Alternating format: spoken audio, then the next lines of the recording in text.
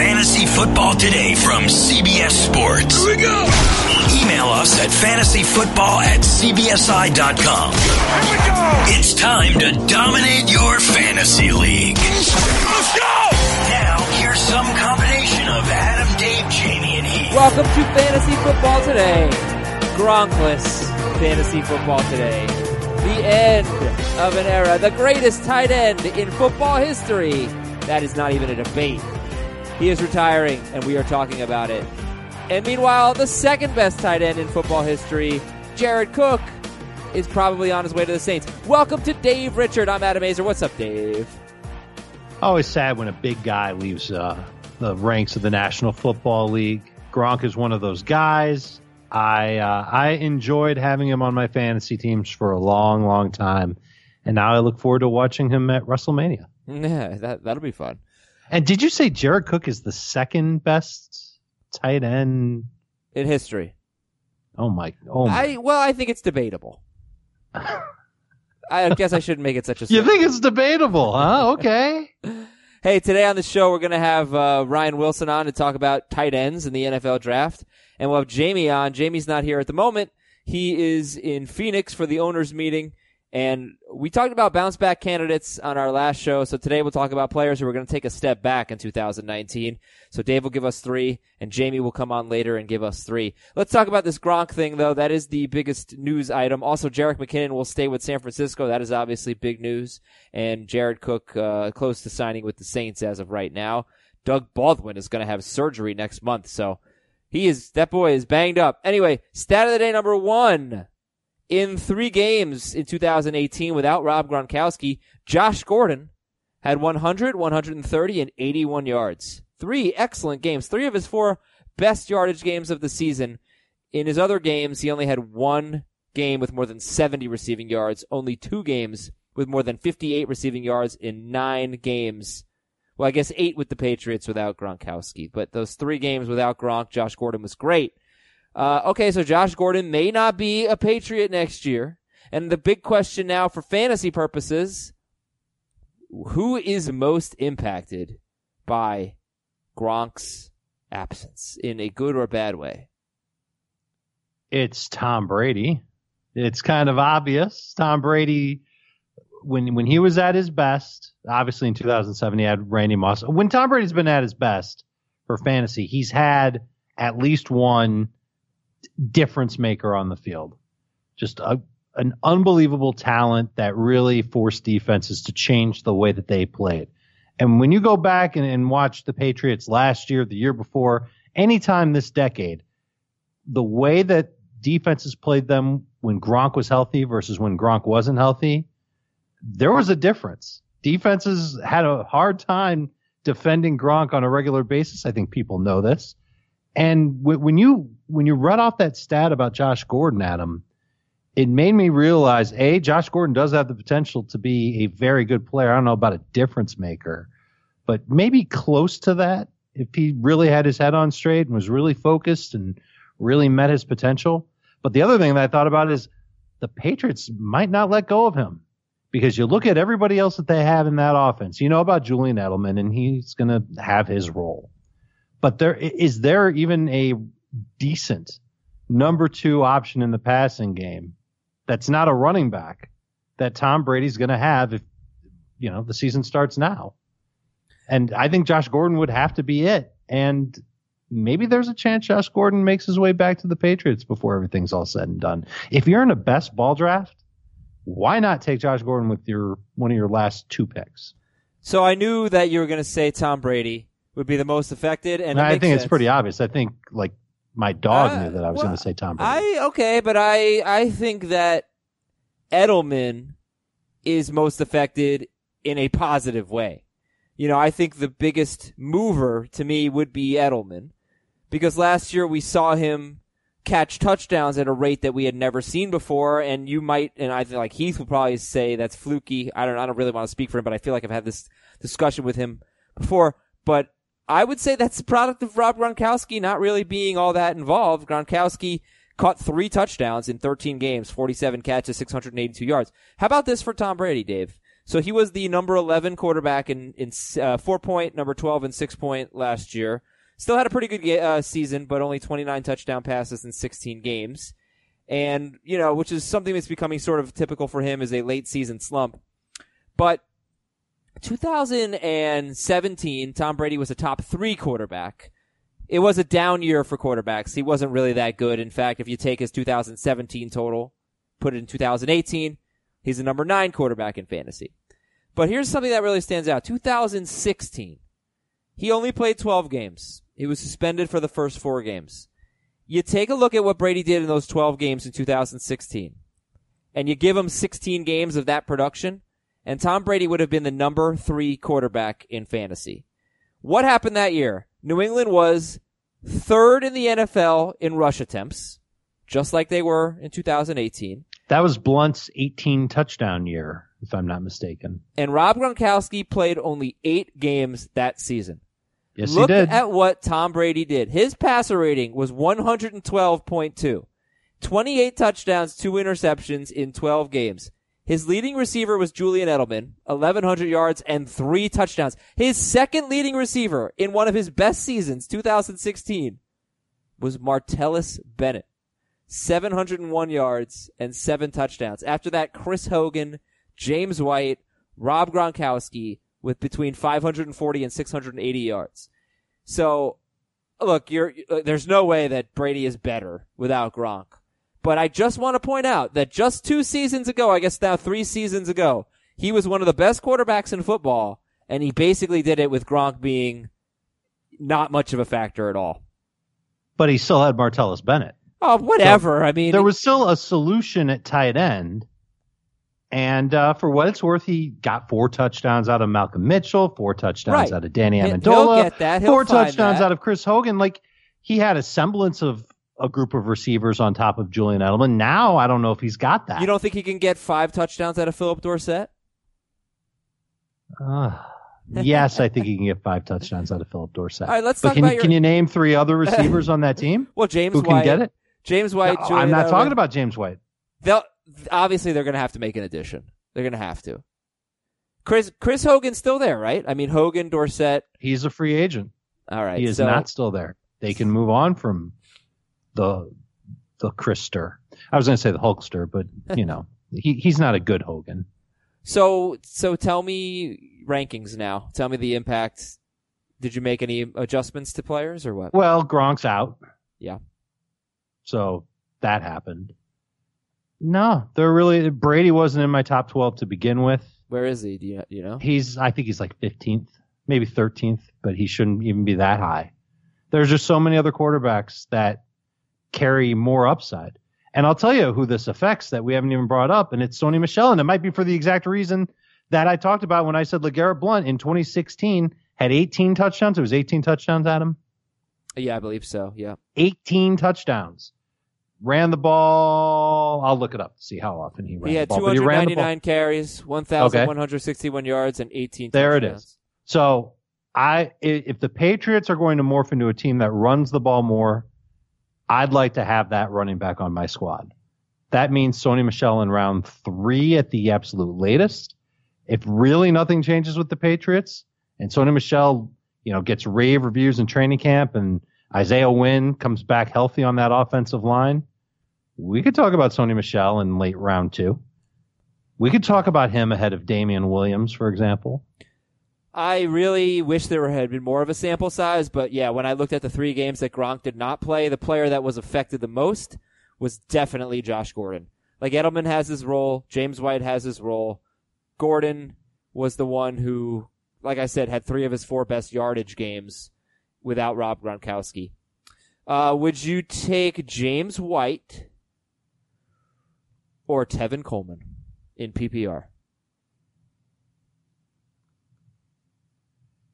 I currently have Coleman ranked higher. Okay. Yeah, okay. Would you take... It's on the assumption that Coleman is going to be the best running back in San Francisco and that James White doesn't get 12 touchdowns in 2019. Would you take James White or Chris Carson in PPR? I have Carson higher. Where do you have White? I've got him just outside the top 24 running backs in full PPR. Okay, Dave. Now, that's one that could obviously change. But I'm like you, I'm expecting the Patriots to do something for their passing game. And I would expect significant regression from James White. Well, Gronkowski really changed fantasy football. I mean, he and Jimmy Graham, not to say they were the first great tight ends, but it just, those two guys were game changers at the position. Why don't you reflect on Rob Gronkowski? I remember when he came into the NFL, and I remember that big dance he did with his family on draft day when the Patriots took him. And I wish you had told me I'd have the chance to do this, Adam, because I would have gone back in my notes and found what I wrote about Gronkowski. But I remember this. I remember thinking before the 2011 fantasy draft and going over in the podcast and all that, saying Gronk has just this different type of size and body type, and he's got a great quarterback in Brady, and he's got a chance to be really good. Go get him. And I remember drafting him in a bunch of leagues in 2011, and he ended up coming up big then and pretty much big every year since then. And now teams are trying to find that next Gronk. I think that's what the Lions are trying to do when they got Jesse James, who's 6'7". I think that's what teams are going to do when they draft TJ Hawkinson and Noah Fant in the first round. I think that teams want to find that chess piece, and they'll find it at any position they can. But at tight end, if you can find a guy that's 6'6", 270 and runs like he's 6'2", 240 and can block and be a nuisance in the red zone, that's what Gronk was. And the other thing that I'm seeing is how people like Belichick and Josh McDaniels and even Robert Kraft, they loved Gronk. They loved being around Gronk. Apparently that infectious personality that we saw on the field and maybe in the occasional press conference, that was him all the time, every day. Guy loves to party. He even partied when the Patriots lost the Super Bowl. That's right. Way back when. Can't Remember stop that? There's party. a video of him dancing shirtless in a club the night of the Super Bowl and the Patriots lost. Guy's never had a bad day. And now fantasy owners are going to have a bad time not having Gronk around. Couple things to promote real quick. Sportsline. Go to sportsline.com. Take a look. Right now is great. I mean, a lot of March Madness picks, analysis. Use the code HUDDLE if you want your first month for only $1. It's only $9.99 after that, but sportsline.com, promo code is HUDDLE. And listeners, the madness is here, and we're a step closer to one shiny moment. The best place to stay on top of all the NCAA tournament coverage is CBS Sports HQ. What is CBS Sports HQ? It's the free 24-hour streaming sports network that's built for fans like you and me. You'll find all the latest tournament coverage, including tons of highlights, analysis, and stats, everything you need to know about what happened in the game without any of the yelling, the fake debates, and the politics that you're going to find on the other sports networks. If you like listening to our podcast, you're going to love watching us on CBS Sports HQ. I think that's going to happen at some point. No promises, but I think that will happen. But make sure get ahead of the game on CBS Sports HQ and tune in from now until the Nets are cut down in Minneapolis for winning picks and bets from the college basketball experts. CBS Sports HQ. It's always on. It's always free.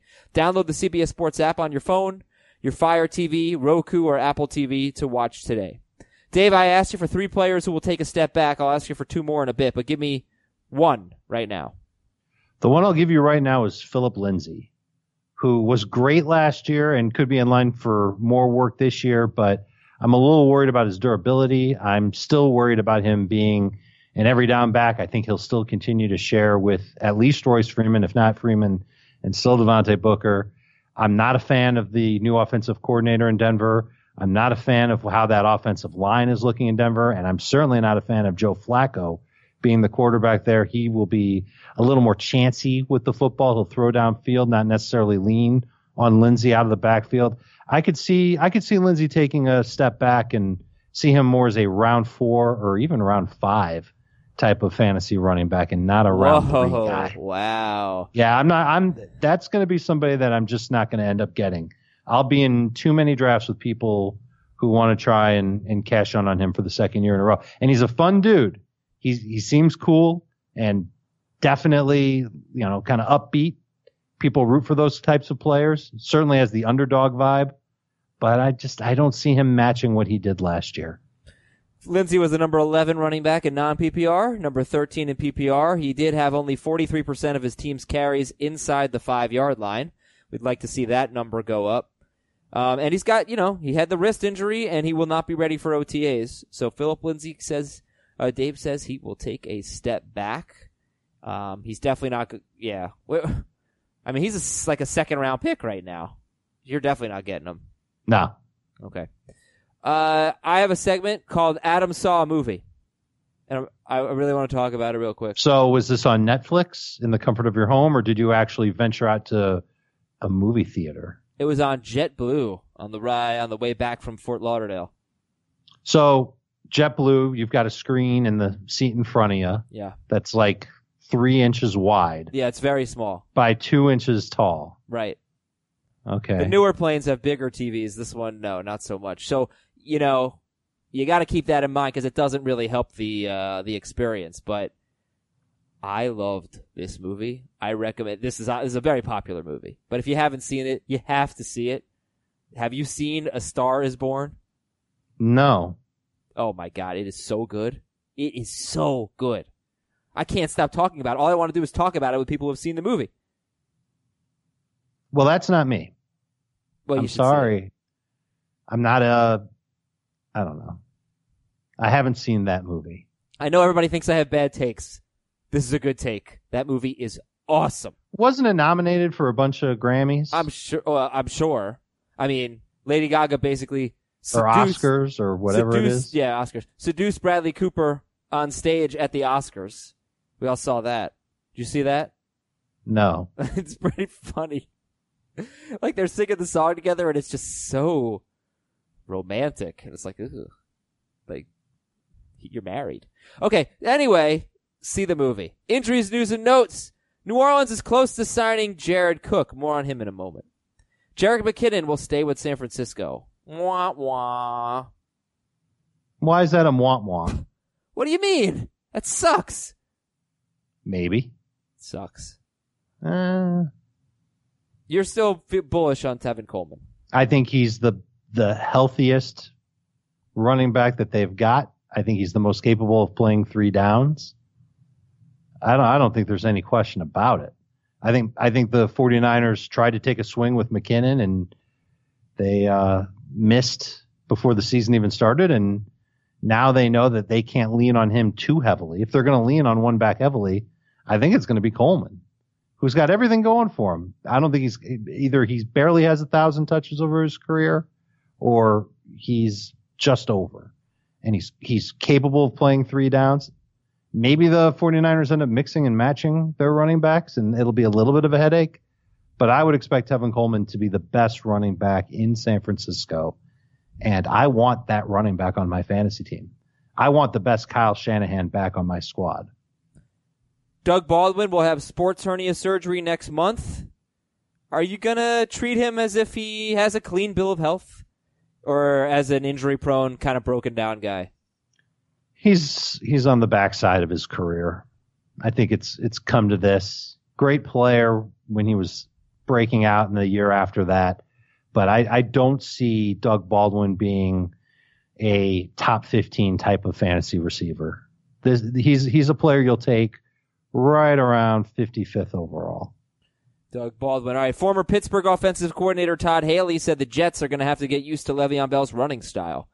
And that's interesting, I mean, is he going to have time to wait behind the offensive line, read a book, eat some popcorn, and then get going? Because he's not going to be running behind the Steelers' offensive line. No, and that's one of the reasons to not pick Le'Veon Bell. And on top of that, not only did Todd Haley say that, and it's true what Todd Haley's saying, basically he's saying that the offensive line has to sustain its blocks for a little bit longer than it normally would. There will definitely be times where Le'Veon is hit behind the line more than you'd like to see. And, in Pittsburgh, maybe for every 2 times he was hit behind the line, he had one real nice explosive play. Maybe that turns into a 3-to-1 ratio with the Jets. Adam Gase also said, and maybe Jamie will bring this up at the coaches breakfast in Arizona, that he plans on limiting Le'Veon's reps. He doesn't want to burn him out. That's not good.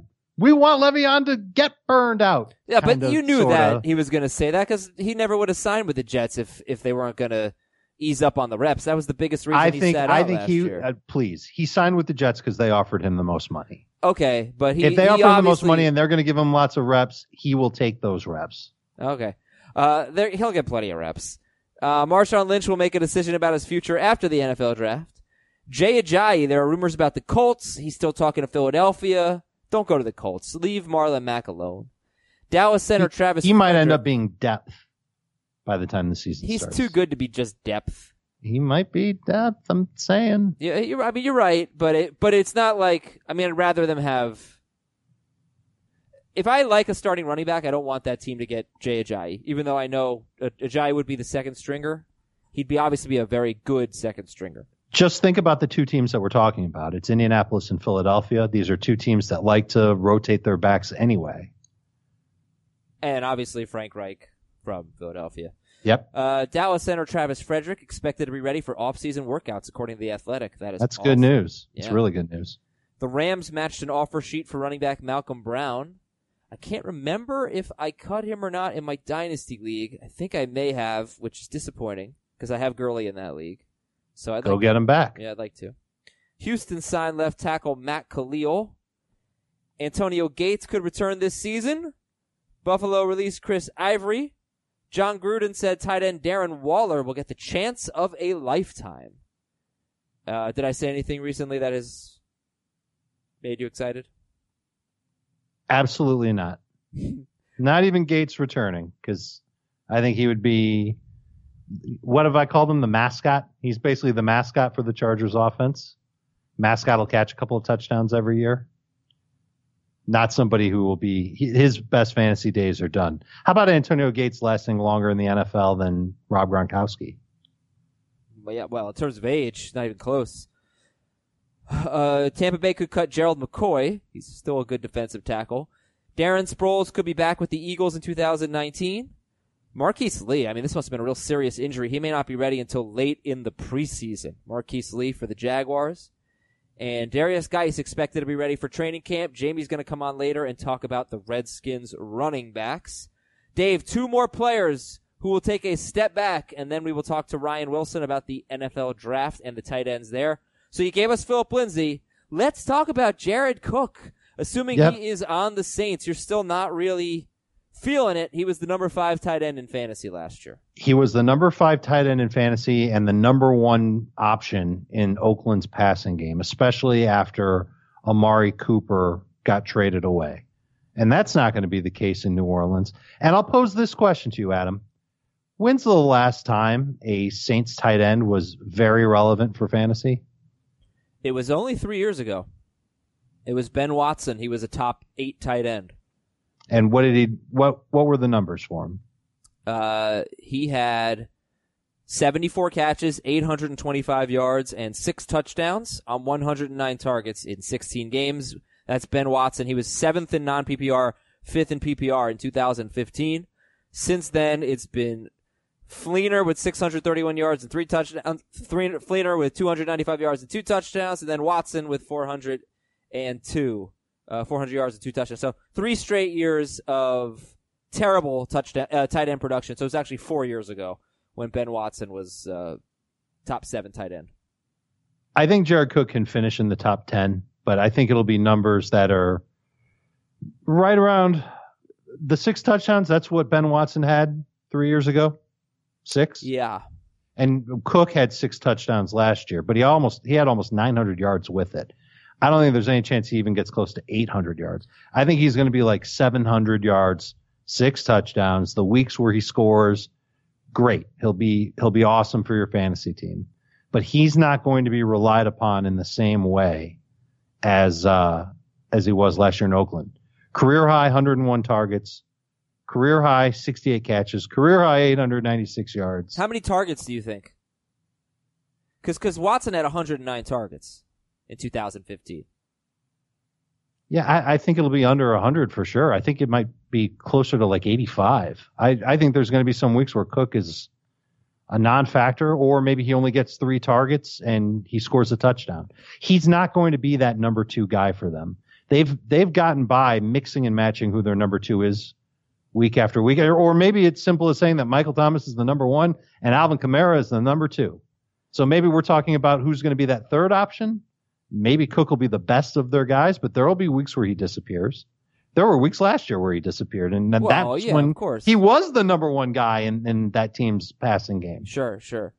Does he affect Michael Thomas or Alvin Kamara negatively, do you think? No. Okay. But if the Saints add another if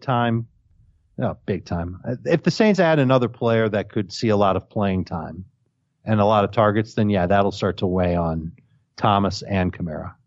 Hey, real quick programming announcement. I believe our second show this week will be on Friday. It will be somewhat of a mailbag. It will be a Dynasty show. We're going to talk a lot about Dynasty. That is the goal. So please stay tuned for that on Friday. Your last player who will take a step back, you've already given me Philip Lindsay and Jared Cook.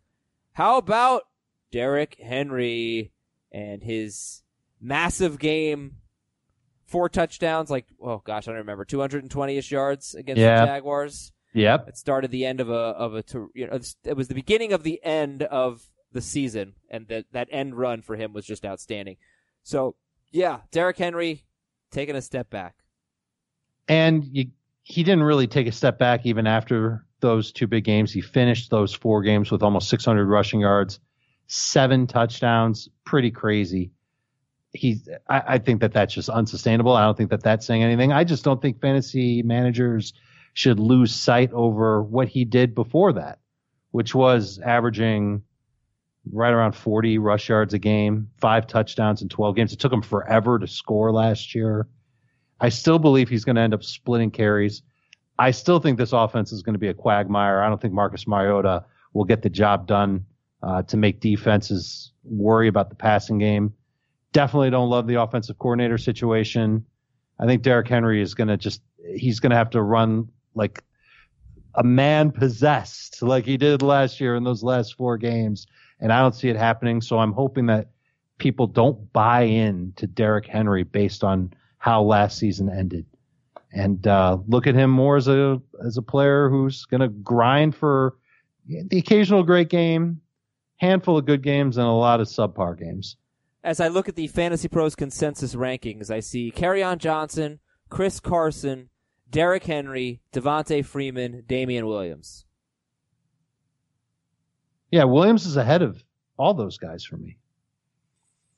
I think the one that I would take Henry over is Carson. They're back-to-back for me. I've still got Carson a notch ahead. Who do you like, Henry or Devontae Freeman? I've got Henry ahead of Freeman. Okay. And I have Henry a spot ahead of Fournette, 2 spots ahead of Marlon Mack, 3 ahead of Tevin Coleman. I guess I'm not saying – I guess what I'm saying is if it's late round 3 and you need a running back, Derrick Henry might be the best you can get. But I wouldn't target him with that second-round pick or even that early third-round choice. And in PPR, he's going to take a even steeper step back because he's just not catching enough passes. I was hesitant and careful, actually, not to name this a bust episode. Because it's not like these guys are going to be bad. It's just they're taking a step There are back. circumstances where I will draft these guys. I just expect others to take them before I do.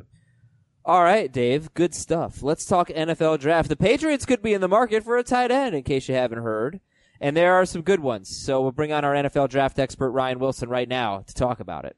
Welcome back, CBS Sports NFL draft writer, Ryan Wilson. How's it going? Hey, Adam. Thanks for having me. You should have to call me by my CBS Sports podcast host, Adam Azer. Yeah, we're very formal CBS here. Sports podcast host, Adam Azer. I should point out quickly, I know we're short on time here, but I was scolded last week by Will Brinson, but I'm mentioning that I often appear on the Pick Six podcast, which is part of the CBS Sports podcast family. So let me do that quickly before I get yelled at. All right, Azer, continue. I'm sorry for that public service announcement. And Will, just so you know, Will Brinson, and so everybody else knows, I did ask Will to come on the show today, but unfortunately, we couldn't make the times work. So he was watching Robbie. I'm sure he'd take Robbie to the park. It's swim lessons. So, of course. All right, tell us about the tight ends, the ones we really need to know about for the NFL draft. All right, it starts at the top with T.J. Hockenson out of Iowa. He and his teammate out of Iowa, Noah Fant, are the two number one guys, both almost certainly first-round picks. T.J. Hockenson could actually be a top 10 pick. He's that good. He's a fantastic blocker, fantastic pass catcher, and he reminds a lot of people of Rob Gronkowski. He's more Travis Kelce to me, but I figure fantasy-wise, those guys will work out if you're looking for a tight end. Noah Fant, his teammate in college, isn't a blocker so much, but he is every bit the pass-catching sort of phenom that Evan Ingram is for the Giants when Evan Ingram has someone to throw him the ball. So those are two first-round talents, different skill sets. Both can go down the field, both super athletic. After that, it's Irv Smith Jr. out of Alabama, who a little smaller. He's like 6'2", 245-ish. He reminds me a little bit of Delanie Walker in his prime. And he's another guy. You didn't see him do a lot at Alabama because Alabama's so unbelievably talented. But he can block and he can certainly catch and create mismatch problems in the middle of the field. He's a fringe first-round guy. He'll probably end up going in round 2.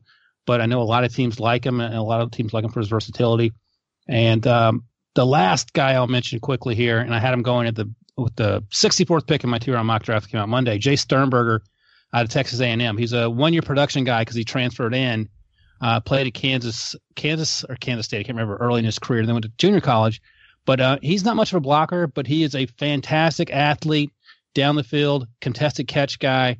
And while he won't replace Gronk in terms of the whole thing that Gronk brings to the field, his athleticism and his ability to make plays down the field and create mismatches is something that I would imagine that would appeal to Bill Belichick. I was taken back by how fast these guys were at the combine, especially Noah Fant. I think his straight line speed was in the 4.5 range, which is outstanding for a tight end. Ryan, is there one of these guys that's NFL ready where, and maybe it's Hockenson, where they can get drafted to a team, be a starter week 1, and be a contributor to that passing game in week 1? Sorry, I was on mute there. I do that all the time. I think you're exactly right, Dave. It starts with Hockenson, I've had him going as high as 7 in mock drafts, which come out every week. I had him going 7 to the Jaguars a few weeks ago. And that makes a lot of sense to me because if they're sticking with Nick Foles, they desperately need help. They don't have much in the way of tight ends. And he's a guy who could roll out of bed and immediately contribute. But also, I think Noah Fant could also in the right system. If he goes to the Raiders, for example, where they'll just let Jared Cook get away to the Saints, he's a guy who could play, doesn't have to play in line. He could split end, play in the slot, and be a huge contributor in the same way that Evan Ingram was early in his career. And those two guys sort of jump off the page at me as guys who could contribute sooner rather than later. And I love you got Hockenson going to the Packers at 12 in your latest mock draft. That would be terrific. Wow.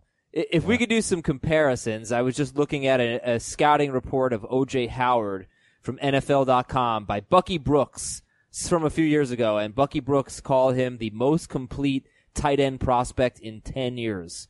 And he's got some quotes from some scouts, head coaches, just loving O.J. Howard, who slipped a little bit in the draft. I can't remember what do you go, like 17th, 18th or something to the Bucs. But do you think that these guys are how does Hockenson, I guess, since he's the best prospect, compare to O.J. Howard as a prospect? He's much more developed. He doesn't look like O.J. Howard. O.J. Howard looks like a grown man. Right. And Hockenson, he's 6'5", 250 or whatever every tight end seems to be. He ran a 4.7. And at first glance, you might think, oh, that's a little slow, but that's what Zach Ertz ran, and Zach Ertz is doing okay. And so he's not physically imposing like O.J. Howard. I think he's more developed. I think he's a better route runner. I think he does all the little things a little better. Because the thing with O.J. Howard is he was going to, come in and sort of be the big play down the middle of the field guy that the Bucs were hoping Jameis Winston could use. It hasn't worked out to that effect just yet, but I feel like Hockenson is more NFL ready, if that makes sense. And like I mentioned, he's more Travis Kelce in terms of his development. Mm-hmm. And, that I would imagine is appealing to a lot of teams. It's exciting. Where does he rank among wide receivers? Like if you had to rank Hockenson. Oh, that's a great question. Along with, the DK Metcalfs and. If I were Brown, where does he rank among them? Would he be at the top of the list by any chance? That's a great question, Dave. If I were the Patriots, for example, and I could take either a tight end or a wide receiver first because they need both, I would take T.J. Hockenson over DK Metcalf. I didn't even hesitate much on that question. Now, someone like Marquise Brown, the smaller wide receiver at Oklahoma, who compares to Tyreek Hill, if he's healthy, I'm taking him. Hakeem Butler's another 6'5" wide receiver at Iowa State who's a playmaker down the field. I might be 50-50, but I think pushed on the issue, I'm taking Hockenson just because you feel so comfortable in what you're getting, and there's no concerns like there are with DK Metcalf in terms of him having to learn how to run routes because he knew that Ole Miss, or the durability issues, or the fact that he's so raw. Yeah, that's a great question, Dave. How good of a route runner is Hockenson? Fantastic. I mean, the way scouts talk about it, you think they were talking about O.J. Howard, as sort of Azer just read out those scouting reports. But legitimately, people are really excited about this guy. And he sort of came out of not nowhere, but the conversation coming into 2018 was Noah Fant, who's insanely athletic. And Fant had a good season, and Hockenson had a good season too, and that's more of a function of Iowa's offense. But when people started studying them both deeper and watching their games, Hockenson jumps out at you. He does everything well. And the only difference between him and Fant, one of the issues, is that Fant's 0.2 of a second faster than the 40, and Fant's not quite the blocker. Fant can block, but he's less of an inline guy. And Hockenson, by all accounts, you watch him play, like there's nothing this guy can't do. Well, really, Ryan, this whole segment was just an excuse for me to talk about how much I love O.J. Howard. So thank you for giving me that opportunity. We appreciate it, man. It's good stuff. And rookie tight ends, they could be a little risky, but you know what? Sometimes they pay off. And Ryan Wilson, I'm sure we'll have you on at a later date. Thanks for coming on. Thanks, guys. All right, we're going to take a quick break. Dave, thank you, by the way, for joining the show. Hey, my pleasure. All right, so that's Dave and Ryan. When we come back, we'll talk to Jamie Eisenberg and wrap things up here on Fantasy Baseball Today. Remember to email us on Fantasy Football Today. Remember to email us, fantasyfootball@cbsi.com, and we will be right back. The perfect combination of versatile athleisure and training apparel has arrived. Thanks to the visionary minds of New Balance, Clutch Athletics, and Rich Paul, the designs reflect the heart of the athlete and the spirit of the community. With rising defensive football stars Will Anderson and Chase Young on the roster, Clutch Athletics brings the best innovative gear to all athletes, giving them style and performance on and off the field.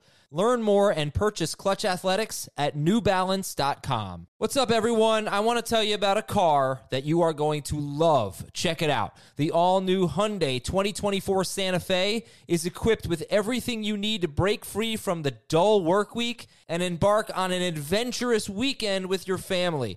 The all-new Hyundai Santa Fe's features like available H-Track all-wheel drive, standard third-row seating, I love that, available dual wireless charging pads, ensure that you can take on any adventure.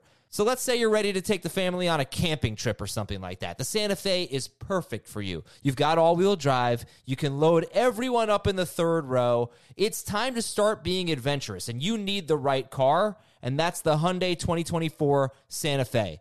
Learn more about the all-new Hyundai Santa Fe at HyundaiUSA.com. Call 562-314-4603 for complete details. What's going on, Jamie Eisenberg? How are you, Adam Azer? I'm good. I'm really good. I'm excited for opening day. Excited to share a couple of fantasy baseball teams with you. And then also football. There's that too. Yes, football is typically what we talk about here, but I'm excited about our fantasy baseball teams as well. Good. I know. I just kind of forgot where I was for a second, which podcast I was hosting. So listen, you've already heard from Dave. You've already heard from Ryan Wilson. Here's Jamie's turn. Before we get into Jamie's players that are going to take a step back this year, you had a chance to speak to Mike Vrabel about Derrick Henry? Yes. I'm going to paraphrase because it literally just happened within the last hour or so I haven't gone through my my conversation with him. But the gist of it is, he said, I said, what clicked for him last year toward the end of the season? How does that carry over this year? And he said, basically, he started to run a little bit more angry, a little bit more with a purpose. He said everything around him started to click a little bit better. He referenced kind of the downfield blocking, and he said, we had some 3-yard to 5-yard runs that turned into 10 to 15-yard runs. And so he said everything was just kind of working in, consistent, group down the field. But he said, he's got to have that same approach, and everybody has to have that same approach. So I think, if you have realistic expectations for what Derrick Henry is and not the 200-yard game or whatever he had against Jacksonville, I think you're going to get that guy for 16 games. I think he can sort of build off what he did last year, but not necessarily be the, number one or top 5 running back that we saw at the end of last season. With the news that Jerick McKinnon is going to stick with the 49ers, are you taking Derrick Henry or Tevin Coleman? Oh, Henry. Yeah, Coleman is I'm still a little bit curious how this is all going to work out, but yes, definitely going to take Derrick Henry ahead of Tevin Coleman. Okay, after the 238-yard game, I may have mentioned this already, but he had 33 carries, 170 yards, and 2 touchdowns against the Giants. And then 21 carries for 84 yards and a touchdown against Washington. See, that's the guy I think you're going to get. If they're in competitive games and able to lean on their ground game, then you're in good shape getting those type of numbers. That I think is not necessarily the ceiling, but I think that's kind of on the hopeful, optimistic end of what you can, think that you're going to get a good game at him. Yeah, it's 21 carries, 84 yards, and a touchdown. And Adrian Peterson is another guy who, had some 20-carry games. Let's take a look right now. First week of the season, 26 carries, 20 fantasy points. Let's see, 7th week of the season, 24 carries, 9 fantasy points, 107 total yards. 8th week, 26 carries, 24 fantasy points. This is all non-PPR. We know he doesn't carry the ball, catch the ball much. And last game of the season, or second to last, 26 carries, 11 fantasy points with 127 total yards. He also had a couple games with 19 carries, 3 games with 19 carries, in fact. And he mostly produced when he got to work. But this is a guy that you are saying, Adrian Peterson, will take a step back in 2019. Well, I mean, the obvious, reason is because of Darius Geis being healthy. And Jay Gruden talked about that today, saying that he expects him to be ready for training camp. Hopefully he's going to get some work in OTAs. But, if you just look at having the competition of what Geis should be, that's going to be something that will significantly hurt Peterson. It wasn't, you understand it from the team standpoint why they bring Peterson back because you don't know what Geis will be. But if in fact he's anything that we hoped he could be before the ACL injury last year, then that's going to make Peterson's role less important and less valuable. So hurts both of their fantasy values. Oh man, I mean, even if Geis is not healthy, I want nothing to do with Adrian Peterson. Although I suppose, I want nothing to do with him in non-PPR. I suppose when we start getting around pick 100 in a PPR league, if he's in line to get a bunch of carries, he could still do okay. If Geis is healthy? If Geis is not healthy, or if Geis is healthy, but, not really a big factor, an 8-carry a game kind of guy. If Adrian Peterson is still the primary ball carrier for Washington, we are talking about what's going to be a terrible offense. So you wonder how many scoring opportunities they're going to have. You're talking about a guy who catches about 1 ball per game. He's Jamie. No on Peterson for me. Yeah, no, same here. Okay, who else? Damian Williams. This one's a lot more interesting. He'll take a step back, and he was just putting up some crazy numbers. His last 4 games, 18 fantasy points, PPR, 18 fantasy points against Baltimore, 29 against the Chargers, 24 at Seattle, 12 against Oakland. Damian Williams. And then the playoffs. Oh, yeah, forget the playoffs, yeah. We're nuts. The playoffs were just ridiculous. A 25 against the Colts, 35 against the Patriots. Those are all PPR. Look, he's in a good spot. But I think you noted this on one of our shows previously. His career high in carries was 50 right. for a season. A season high in carries was 50. So you're asking a guy to step into a situation where he's got to do that over 16 games. The last time he had this opportunity was when he was with Miami. Jay Ajayi was traded. He was competing with Kenyon Drake. Obviously, you can look at the two guys and say Drake probably the more explosive player of the two. But at the time, Williams, I think, was 24 years old. I think he's 26 or 27 now. He had the chance to, take advantage of that opportunity. He got hurt. And so you just have to wonder, can he stay healthy? Can he hold off Carlos Hyde? And I don't think that they're done adding to their backfield. So, I think if you get him in the right spot, I'd be okay with him round 4. But, we've seen round 2. I think you're going to end up seeing his average draft position if we were drafting now, probably round 3. To me, that's just too expensive. One question I have about Damian Williams is really about how good Carlos Hyde is. he's certainly someone who I feel like people don't think he's such a great running back. Maybe he's fine. But nobody thought Damian Williams was any good, you know? But you go to it's Andy Reid. Right, I mean, right. Andy Reid is obviously going to, give him a ton of opportunities. It's just a matter of, he's, I think, a little bit limited in just the type of, upside play that he is. Who? And Which one? Williams. Okay. And that's my concern. Like, I would rather let someone else take Williams and regret it, but settle for Carlos Hyde 3 rounds later. Yeah. Okay. And who's your last guy who's going to take a step back? You have to remind me because I texted you. There's a million things going on here. Eric Ebron. Oh, yes, that guy. Look, 14 touchdowns was amazing last year, but they added another red zone piece with Devin Funchess. I spoke to Frank Reich about that. He said, he's another guy that has a big catch radius, big target. I got a chance to speak to one of the Colts beat writers who I trust. Prior to the coaches speaking, he said, that's going to be a red zone threat for Andrew Luck, who likes those big targets. And so, if Ebron stays in the same catch range and yards range, but comes down, let's say 4 or 5 touchdowns, which I think is probably on the low end. I think he probably comes down 6 or 7 touchdowns. You're talking about still a good player, still number 1 tight end, but I think he's going to get possibly overdrafted with the hope that he does that again. And you also have, hopefully Jack Doyle coming back at 100%. What if I told you that if you took 7 touchdowns away from Eric Ebron, gotta make sure my math is right here, that he would have been the number 5. Yeah. He's number 4. You took 7 away from him, he'd be the number 5 tight end in fantasy.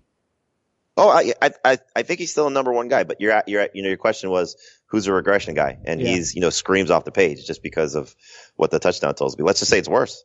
Let's say Doyle comes back and takes, let's say, 4 of those touchdowns, and Devin Funchess comes in and takes 5 of those touchdowns, and then Ebron, just by the nature of what his game is, drops or loses another touchdown just without those guys just taking it away.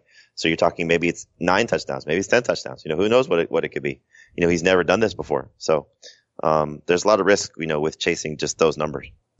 Yeah, and here's the thing. So the way tight end finished last year was Kelsey, Ertz, Kittle, Ebron, and then a little bit of a gap. Well, Kelsey, Ertz, Kittle, gap, Ebron, gap, Cook, huge gap, everyone else basically. So even though Ebron would have been the number 5 tight end instead of number 4, if you take away 7 of his touchdowns, you are really talking about the Austin Hooper, Kyle Rudolph, Trey Burton range. And obviously those guys were not players that you wanted to start every week. Fact is, we're basically 3, I would say Ebron. There were 4 tight ends that we were definitely starting every week. Jared Cook became one. We've talked a lot about him. Why don't you give your reaction to the tight end news, Jamie? The Gronkowski news, the Jared Cook news, and first, who's affected the most, do you think, either positively or negatively right now by the Rob Gronkowski retirement? Well, I think, negatively clearly is Brady, because you look at this receiving core, what it is, it's ugly. You have Julian Edelman. Philip Dorsett had some good moments when he had at least 5 targets last season. You figure he's going to be in that range. He's not a bad guy that could benefit from this, that you're looking with a later round pick. I think Sony Michel, James White, those guys, based on their specific roles, White in the passing game, Michel clearly carrying the ball is, you'd think that's the focus of what this offense is going to be. Edelman was the number 22 PPR receiver last year with missing 4 games. So, if he's able to play 16 games, that puts him closer to maybe the top 10. Oh yeah. Yep. So, it's kind of the two-sided coin with how this works. But Brady was already going to be drafted as a number 2 quarterback, I think, or ranked as a number 2 quarterback. Whether he was going to be drafted that way remains to be seen. But there's also, now this puts them in play. There are 4 first-round caliber tight ends. The 2 kids from Iowa, the kid from Alabama, and then I'm sure Ryan covered this. The 4 guys that will potentially go in the first round, and the Patriots will be in play for one of those guys for sure. T.J. Hawkinson and Noah Fant from Iowa, Herb Smith Jr. from Alabama, Jay Sternberger from Texas A&M. Sternberger, yeah, I couldn't think of where he was from. I didn't want to say the wrong school. Oh, don't worry about it. We don't have that many Aggies listening. It's all good. So yeah, and Dave is not really feeling Jared Cook. Even going to New Orleans, he just doesn't trust the guy who's been so inconsistent in his career. I think you have to know what to expect. You're going to get probably 5 really good games and probably 3 to 5 really awful games. And then, what is that, 10? So 6 mediocre games. Who do you like better, Cook or Ebron? Still Ebron. What do you make of this stat? Back to Eric Ebron. Jack Doyle played in 6 games last year. Eric Ebron caught 7 touchdowns in those 6 games. Yeah, I think, when both guys were healthy, they were able to use Ebron outside a little bit more. But now you have what I would figure just a touchdown hog or somebody who could share the touchdown role in Funchess. And it's almost like, you probably heard this phrase a lot, the Patriots car wash. You take a guy that has been bad someplace else and put him on a better franchise. I think Ebron had that situation for him, and I think Funchess will as well. And so, he's on this 1-year prove-it deal for the Colts. I just think that's going to impact. It makes Andrew Luck that much more attractive. Okay, and then last thing, just to further the point. So, yes, while Ebron did have 7 touchdowns in 6 games with Jack Doyle, in those 6 games, he only had more than 51 yards once. So he really, really needed those touchdowns. And I haven't gotten in on the fun. I haven't given a guy who I think is going to be worse next year, going to take a step back.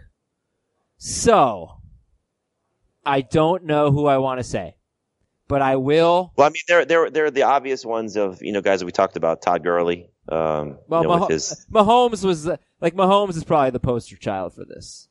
I think he's the headliner because you just can't have a year like that. You just can't do it again. I'm sorry, 5,100 yards, 50 touchdowns, no way. I don't know if he's getting 40 touchdowns. Yeah, I'm doing. We did 2 editions of our magazine. The first edition is going to have, at least the plan is to have Mahomes on the cover. And I'm writing the story. I've been working on it since the Pro Bowl. I spoke to Andy Reid about him in particular, and he said, defenses are obviously now seeing a year of what he can do. They're well aware of, just the type of player he is. He's like, but we are going to add wrinkles to the offense and certainly have the ability to put him in better situations. I spoke to a lot of defensive players at the Pro Bowl, a lot of guys at the Super Bowl about him. His teammates included Tyreek Hill and Travis Kelce. One thing that would certainly drive home your point is Tyreek Hill going to miss any time? And Andy Reid, spoke about that at length today, saying he doesn't know yet. And so they're still waiting to see whether that situation is going to play itself out. I would say regardless, I mean, there's just statistical regression coming for Patrick Mahomes. You just take a look at Peyton Manning and his, record-setting year and what he did the following year. He was great, but it's hard to put up 50 touchdown seasons back-to-back years. I am interested. But what would you say Mahomes falls to? Statistically. Number 1 quarterback, 4,800 yards, 40 touchdowns, something like that. So he loses 10. Yeah, sure. What do you think? I think he can still get to 45.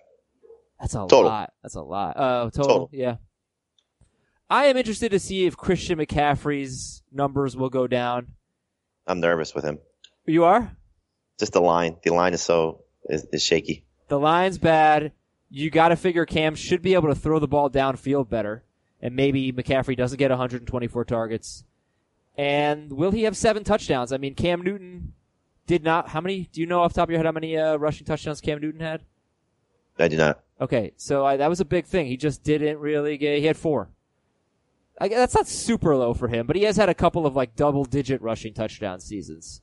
And he's missed time too. So.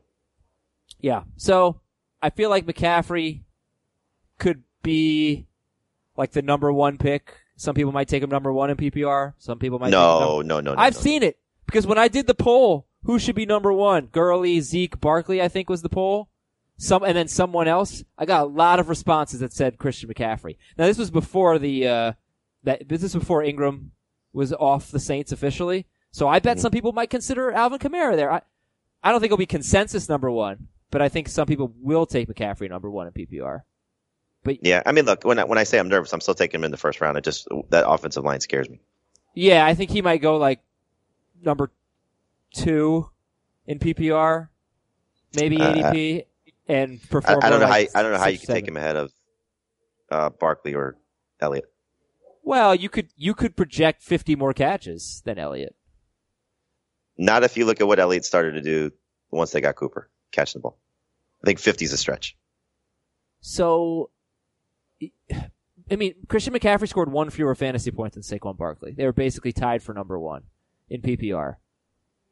Zeke didn't miss any games, did he? No. I don't believe. Did he play week 17? No, he did not. But he scored, sorry, this is all off the top of my head. He scored like 57 fewer fantasy points than Christian McCaffrey in PPR.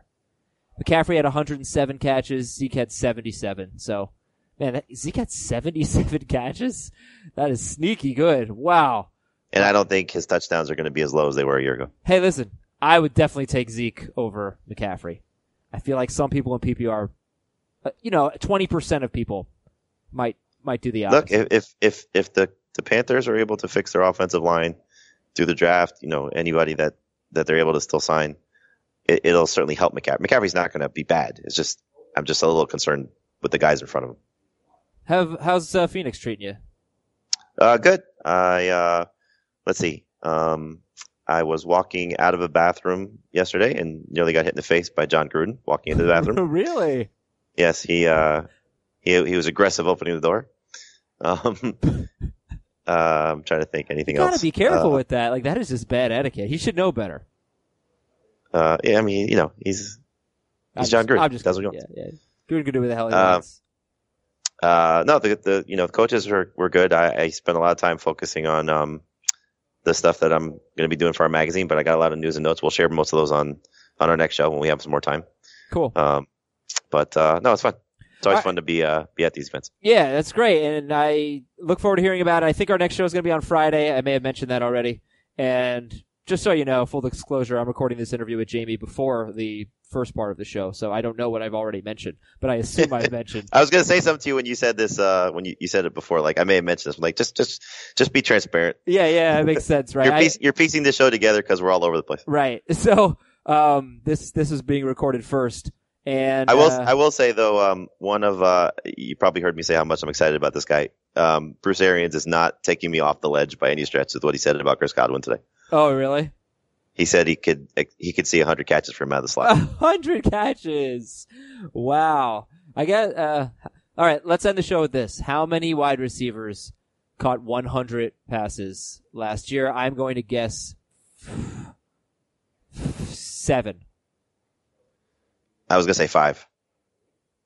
Oh my gosh, we're way off. Michael Thomas, DeAndre Hopkins, Julio Jones, Adam Thielen, Juju, Devontae Adams, Antonio Brown, Stephon Diggs. That's 8!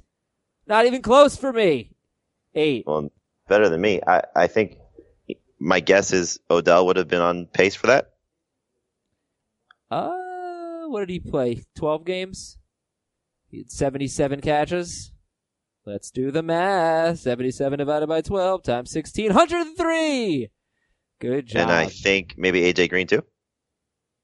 Yeah, I think so, but I don't feel like doing the math again. Jamie, thank you very much. Thank you for making me get the calculator out. You don't want to go through and continue to do this exercise? I don't think so. I want to thank our listeners. And on Friday, Jamie's got his notes from the owners' meeting. Wait, did you just say receivers? Because there was a tight end that went over 100 catches. I just said wide receivers. I did. And, Travis Kelce, 103. Also, Dynasty. That's right. It's time for our Dynasty show. We'll talk Dynasty on Friday. Zach Ertz, 116. A lot of catches. And how many running backs? McCaffrey. That's it. Oh, yeah, McCaffrey. So it was 11 guys. Unbelievable. That's Jamie Asberg. We are now finishing the show. Have a great No, we're not finishing the show. Got to go back. Bye.